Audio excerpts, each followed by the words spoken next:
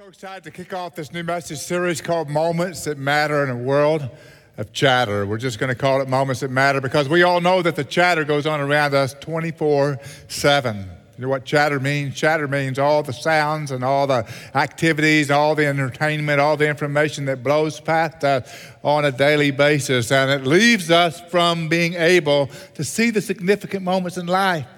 So we're going to talk about the moments that matter in a world of chatter and Jesus' encounter with the rich young ruler this morning. Take your Bibles to turn to Mark chapter 10 today. Each week in this series, we'll be looking at another conversation.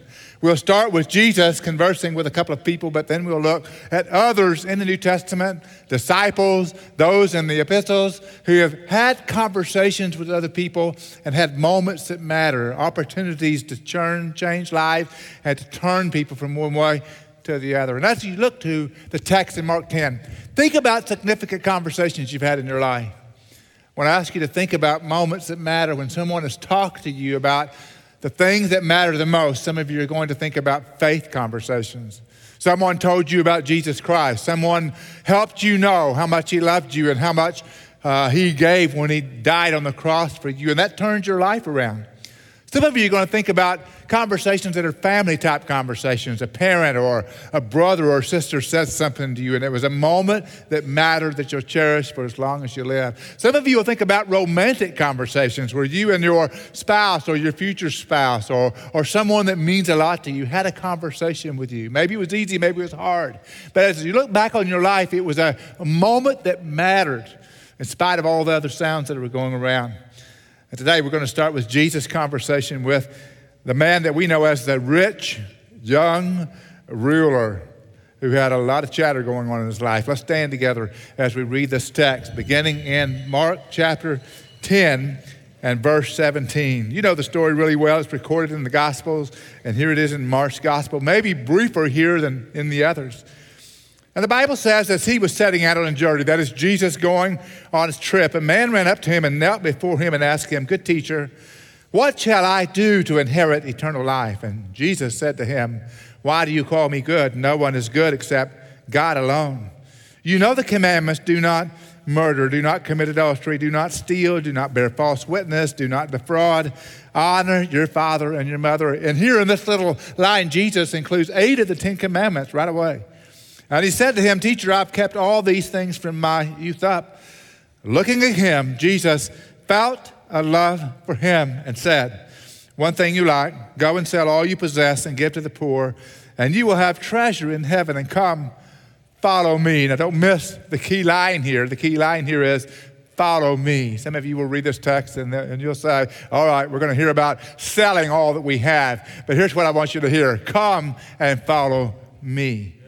But at these words, he was saddened, and he went away grieving, for he was one who owned much property. And Jesus, looking around, said to the disciples, "How hard it will be for those who are wealthy to enter the kingdom of God." The disciples were amazed at his words, but Jesus answered again and said to them, "Children, how hard it is to enter the kingdom of God. It is easier for a camel to go through the eye of a needle than for a rich man to enter the kingdom of God." They were even more astonished and said to him, "Then who can be saved?" Looking at them, Jesus said, "With people it is impossible, but not with God, for all things are possible with God." Father, thank you that all things are possible with you.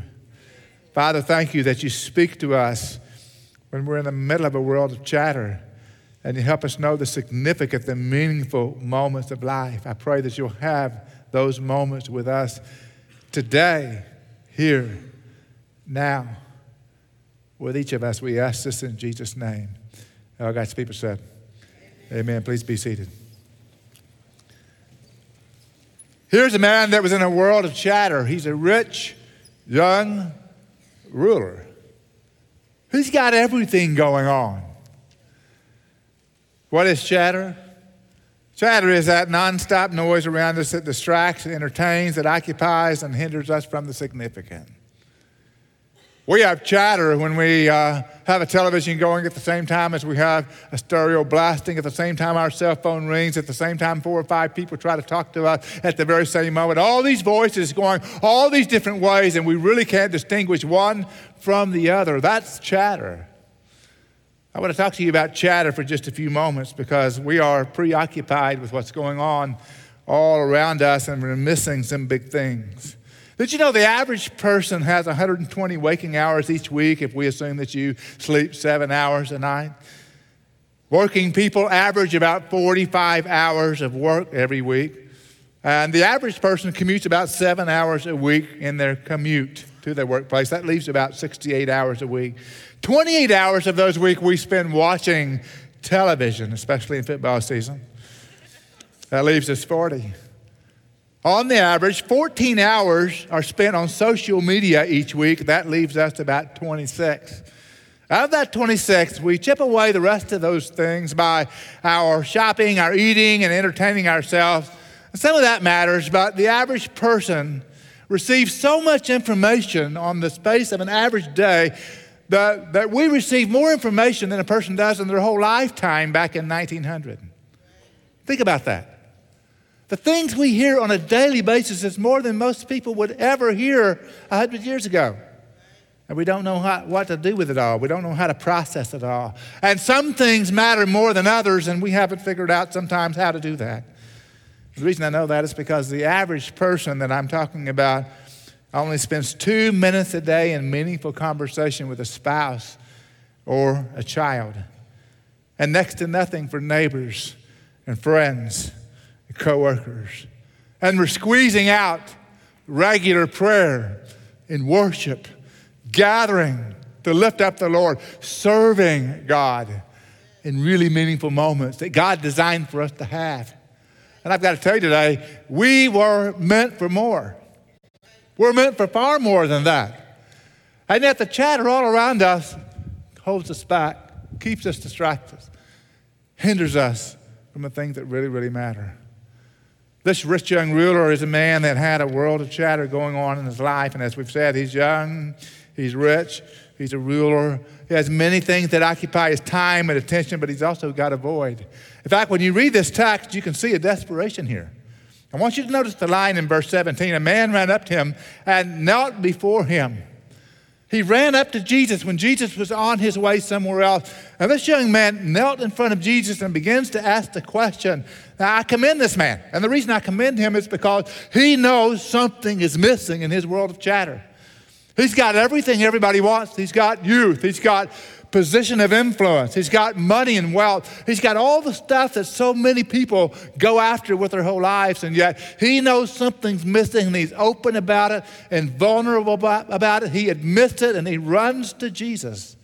Now, not only does he admit it, and I commend him for that, but he picks the right person to run to. He runs to Jesus, who has the ability to help cut through all of that stuff and get him to the right place. So this is a man in a world of chatter, and he's being distracted in every way, and he's coming to the right place. You know, I look around at the world we live in, and I'm thinking, man, we don't seem to know how distracted we are. The average person that I talk to on a regular basis is so confused by all the stuff going on in their lives that they can barely clear enough space to ask the question, what is missing? We're like people driving down the highway at 70 miles an hour trying to text at the same time. You ever seen anybody do that? And they veer to the right and they veer to the left. They barely miss oncoming traffic, all to be a part of a conversation that, quite frankly, doesn't matter at the moment. We're like those people in life. We're moving very rapidly through life, and we're going to miss the direction we ought to be in. We're going to have collisions all over the place if we don't find what really, really matters.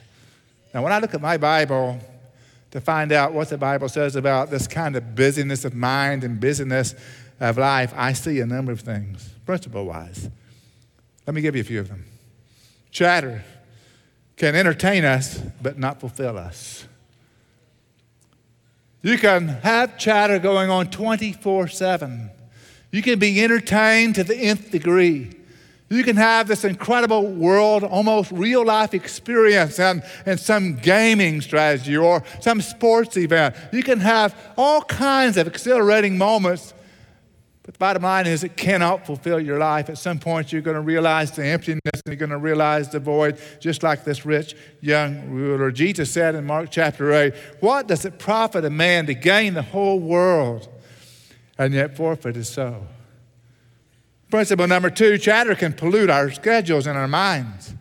It can absolutely pollute us to the point where we're really not thinking straight and we're really not having the kind of moments we're supposed to have with God and with others, and the chatter is overwhelming us. And 1 John chapter 2 is a great line that often convicts me. It says, "For all that's in the world, the lust of the flesh and the lust of the eyes and the boastful pride of life is not from the Father but from the world." Not everything that you can do is something God wants you to do. Not every desire you have is something that you need to pursue. Not every opportunity and open door out there is one that you should walk through, because it's not all from the Father, and these things are not from the Father, but from the world. If we're not careful, chatter can keep us from real life. That's what the Bible teaches. This young man was being kept from real life. He had it all except God. He had it all except meaning. He had it all except purpose. And if we're not careful, we can be in the same boat. C.T. Studd is one of the most quotable men of the past century. I even like his name, C.T. Studd. He's a stud, I have to tell you. And here's what he said in one of his poems. It has several real verses to the poem, but I'm just going to read one of them. He said, "Only one life, yes, only one. Soon will its fleeting hours be done. Then in that day my Lord to meet and stand before his judgment seat. Only one life, 'twill soon be past. Only what's done for Christ will last." How many of you have heard that before? Would you raise your hand? Soon your life will be gone, he says. And only what's done for Christ, only what's done in Christ, from Christ, through Christ will last for time and eternity. And you're going to spend a little bit of your time on planet Earth, about this much. But on the timeline of eternity, all the rest of that is yours. Only what's done for Christ in this time frame is going to really last for this time frame. And this young man knew something was missing in his life, so he comes to Jesus, and he's really desperate, and he wants to know, what am I supposed to do with my life? And that brings us to really a key point of this whole passage, and that is a moment that matters. This moment that matters in verses 21 through 27 is probably just a 5 to 10 minute conversation. Now I want you to imagine with me for a moment a 5-minute conversation that Jesus records for all time and all eternity for us 2,000 years later to think about. That's a moment that matters. That's a moment that has significance. We don't find a lot of conversation going on here because Jesus is on a trip. And on this trip, this young man comes and falls at his feet and asks this question. And most of the time when we look at this text, we're going to be looking at the message that Jesus had for the young man, and we'll talk about that. But often when we look at this text, we don't look at what Jesus was doing in having the conversation at the very moment. And what I want you to see here today is that Jesus had these incredibly intentional moments that really mattered with the people that he interacted with. Notice what this thing is all about. First of all, it's a loving moment, a loving moment. The Bible says that when this young man came and knelt down in front of Jesus, Jesus was on his way to another place. And the Bible says, looking at him, Jesus felt a love for him. He slowed down on a trip. You never know who you're going to meet on the way to somewhere else. Have you ever met anybody famous on the way to somewhere else? You don't expect to meet them, you don't expect to see them, but you see them on the way to someone else or someplace else, and all of a sudden everything stops for just a moment, and you just stop and stare. I remember when I was 20 years old, I met Marie Osmond, and I met her and actually had a conversation with her. Anybody know who Marie Osmond is? Would you raise your hand? It's going to be a limited survey in here today because unless you're with Weight Watchers, you may not know her right now. And everything stopped for a few moments while I met and talked to Marie Osmond. I was in an airport a number of years ago, and I ran into Muhammad Ali. Anybody know who Muhammad Ali is? Wow. And had a very brief conversation with him before all his big, bully kind of guys ushered me away. Never know who you're going to meet on a trip. I ran into Jennifer Aniston in Chicago. And 3 weeks later, ran into her in Dallas-Fort Worth. I thought she was stalking me or something. You never know who you're going to run into. You don't need to be looking for a celebrity to run into, but when you see them, you stop and you record the moment. On the flip side, Jesus looked at every person and stopped. and spent time with. Jesus looked at him and loved him. He wasn't a celebrity. He was a rich young ruler, but that didn't mean anything to the King of Kings and the Lord of Lords. Not his wealth, not his position, not his youthfulness. This was a man with a need. And Jesus stopped and looked at him, and the Bible says that Jesus slowed down to have an amazing conversation with this young man and related to him well. Life slowed down for that few moments. Now, when I think about Jesus' life slowing down, it's hard for me to fathom because Jesus lived about 30 years in relative obscurity before 3 years of public ministry and then the cross. So in that 3 years of public ministry, which is where we are in Mark chapter 10, Jesus had to live every moment intentionally, with purpose, with meaning. Imagine only having 3 years to accomplish your life work. Imagine only having 3 years to do everything that the Father wanted you to do. And only in that 3 years could you accomplish that because the cross was a date he was destined for. He was moving to the cross. And yet in that 3-year period of time, this young man randomly, it seems, comes up to Jesus, and Jesus stops and let life slow down to have this moment that mattered with this man. That's impressive. You know, when I watch football players, after they have great games, come into an interview room and someone asks them a question. How did you have such a great game? How did you throw 28 passes and have 25 of them for reception? How did you throw 3 touchdown passes and you're just a rookie and you've only had 5 games under your belt? What happened today? And they almost always say this: the game slowed down for me. And what they mean is, I'm aware of what's going on around me now.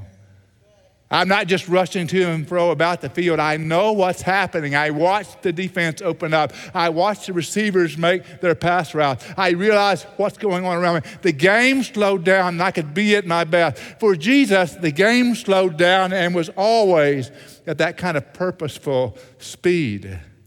You and I are going to have to, if we're going to follow Jesus, learn to let life slow down for us. We're going to have to be recognizing those incredible opportunities and moments around us to have those kinds of amazing conversations with people all around us, those 5-minute conversations that change the world. And so we're going to have to look at people. I mean, actually look at them, not looking at what they're wearing and not looking at what their hair looks like or what they drove, but looking at them, looking through their eyes at their souls, slowing down and seeing what needs are going on in their life. For us to be like that, we're going to have to love people as well, to look at people, to love people, to know that God has placed them in our life, to talk to people, to influence people. Yeah, when am I going to have time to do that? Well, when you're at work, during that 47.5 hours a week. When you're at school, and I know it seems like if you're in school, it's even longer than 40 hours a week.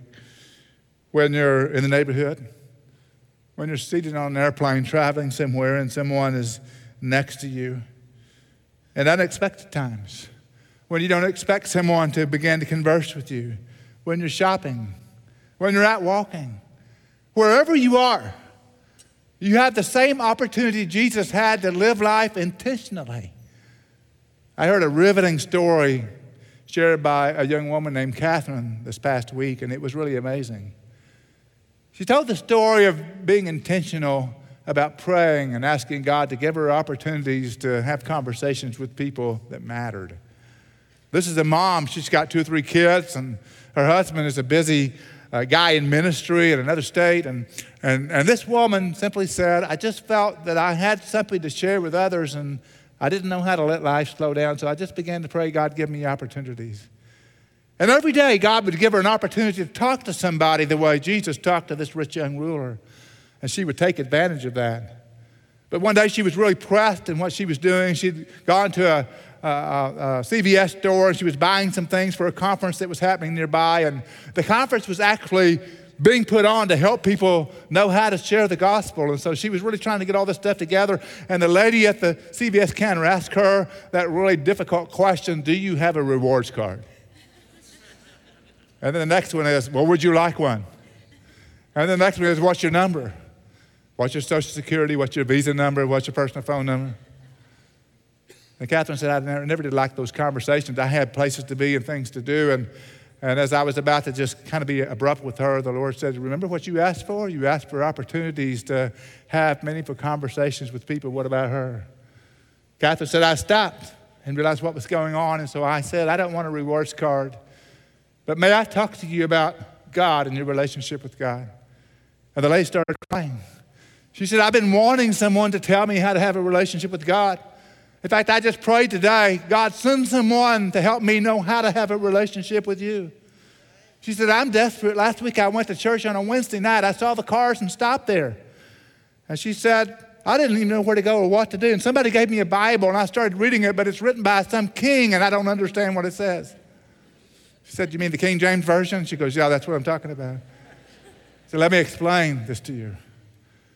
And by the end of the next 30 minutes, this young lady had heard about Jesus, and this Catherine had been able to share Christ with her, and this young woman had come to faith in Jesus Christ. That's what I would call a significant moment, a kingdom conversation, a moment that matters.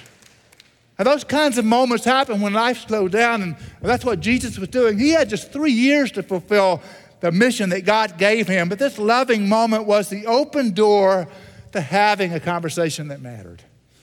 You know, if you're going to go and make disciples, which we're all commanded to do, by the way, you might first need to go and make room for people. And then you might need to go and make room for a conversation. And maybe you need to make room for a friend in your life. And then you can go and make disciples, but you can't go and make disciples without having a friend, without having a conversation, without making room. So here's Jesus letting life slow down, and here's a loving moment. But this loving moment is also a truth moment. Notice what he says after the young man says, I've done all these commands. I've done these from the time I was a boy until now. And Jesus said, then go and sell all that you have and come follow me. Now you need to be careful when you read this story of Jesus and the rich young ruler not to read into it an emphasis that's not there. Jesus did not say that everyone is to go and sell all they have in order to follow him. And aren't you glad about that? But Jesus said to him, go and sell all that you have. The big rock here is not sell your stuff. But if stuff is keeping you from following Jesus, then yes, sell your stuff. But the big rock here is come follow me. It's the same command that Jesus gives everyone. Come and follow me. And it's not about knowing things and just doing good things, because the young man said, I've done all these commands that you talk about from my childhood up. And I've got to have a pause here to have a significant conversation with you right now, because the whole message of the entire Bible is one of you not being able to do enough good things to be right with a holy God. But that's good news. Because if it requires you doing enough right things, enough pure things, enough holy things, enough perfect things for you to be right enough for a holy God, you could never do it, and I could never do it. That's why I'm grateful. That's not the way to eternal life, aren't you? You can't be religious enough. You can't prevent yourself from doing enough bad things. You can't close your mouth enough. You can't close your mind enough to be perfect enough for a holy God. The gospel is that God loves you anyway and sent Jesus to die on the cross in your place.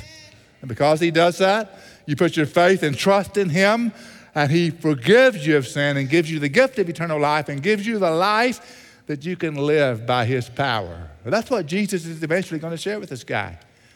It's not being good enough. It's not being religious enough.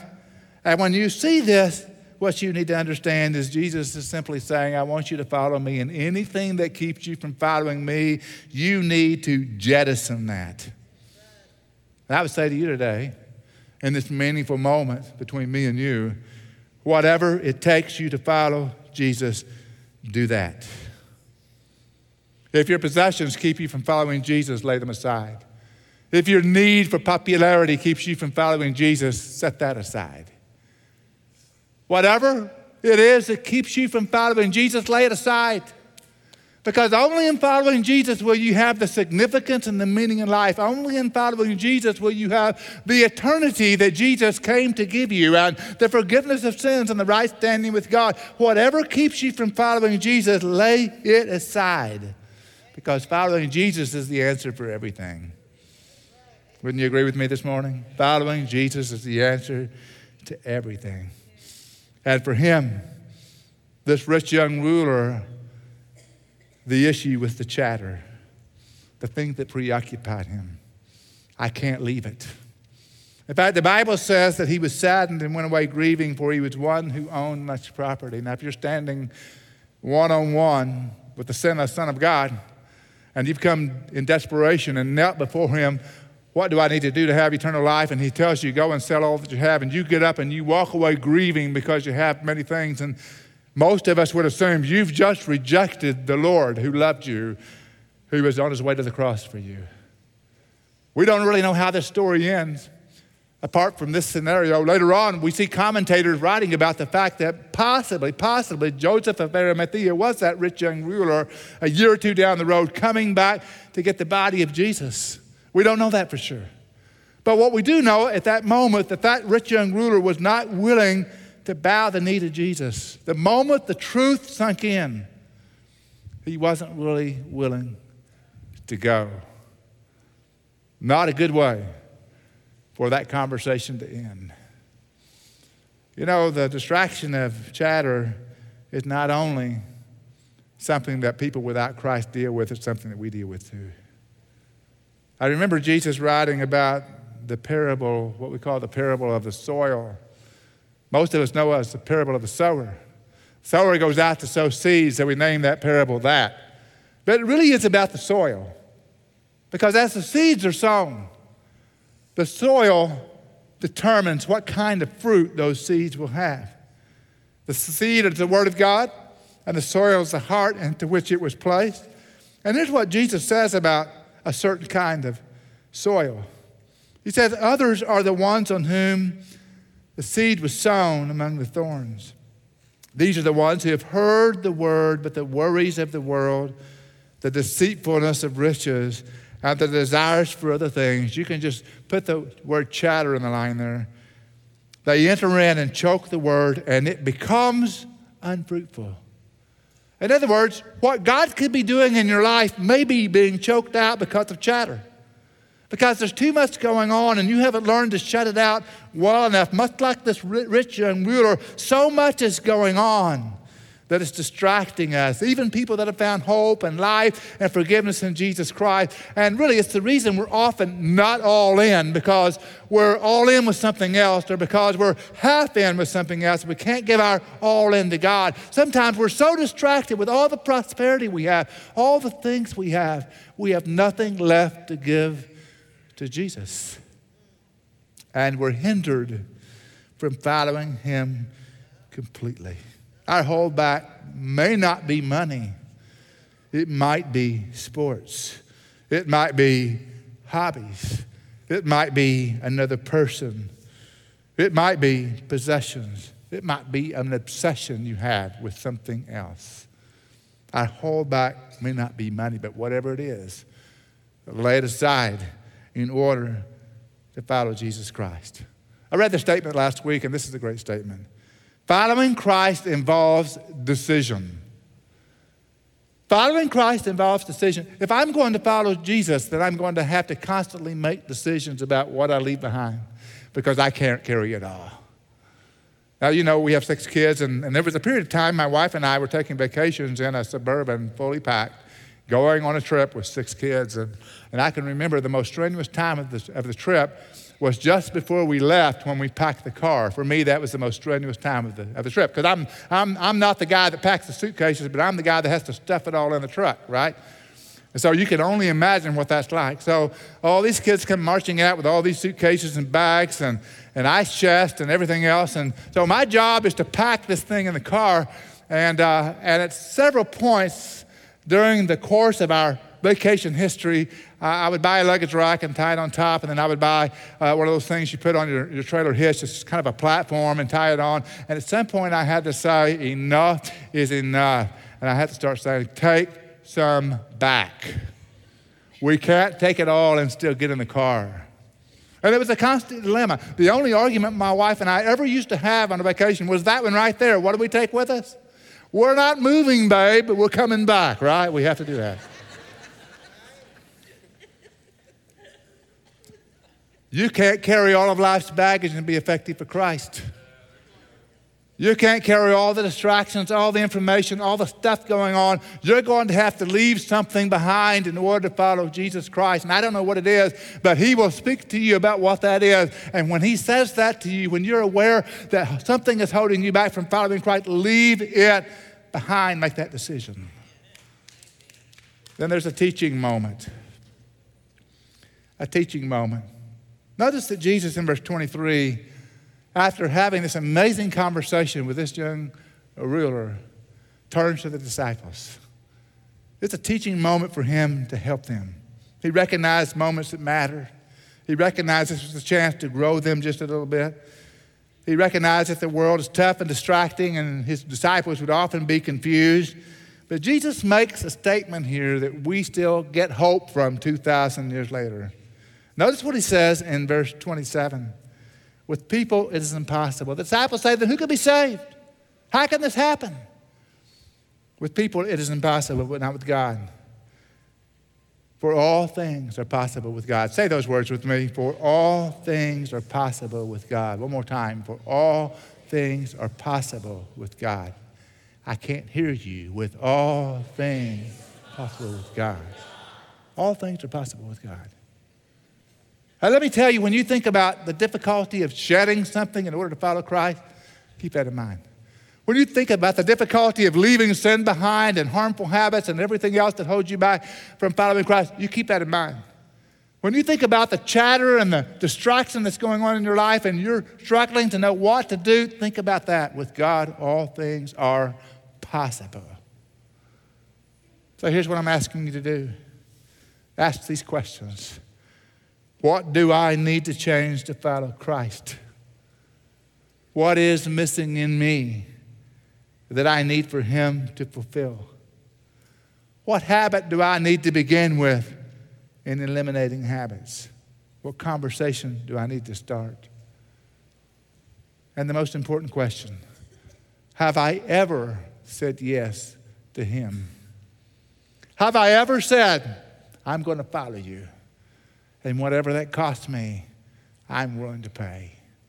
You see, those questions can turn into a meaningful moment in your life. In just a few moments, the course of your life can change by the power of God, because with God, nothing is impossible. Would you bow your head for just a few moments? Our counselors will come to the front. We'll have a time of worship and invitation. But think about these questions with me for the moment. Have you ever come to Christ? Have you ever said, I will follow you? Because I know what you've done for me on the cross, and my response is to trust you and to follow you. Have you ever done that? Because if you've never done that, or there's doubt that you've ever done that, today ought to be the moment you make your decision to follow him. And we would love to do nothing better than help you make that decision. Help you pray a very simple prayer. Help you take the step of faith to trust him. So I urge you right now to do that. It may be that there's something else that you need to jettison, something that you need to throw aside. I urge you to come to the altar. I urge you to talk to somebody. But today, to be a Christ follower, decision is involved. What will you decide? Father, in Jesus' name today, lead us, prompt us, convict us. Father, help us to know what it is we need to do. And Lord, as a pastor, as a preacher, I can't know what's going on in the hearts of people, but you do. So by the power of your Holy Spirit, write in the minds of every person and on the heart what that next step is for them to be a follower of Jesus.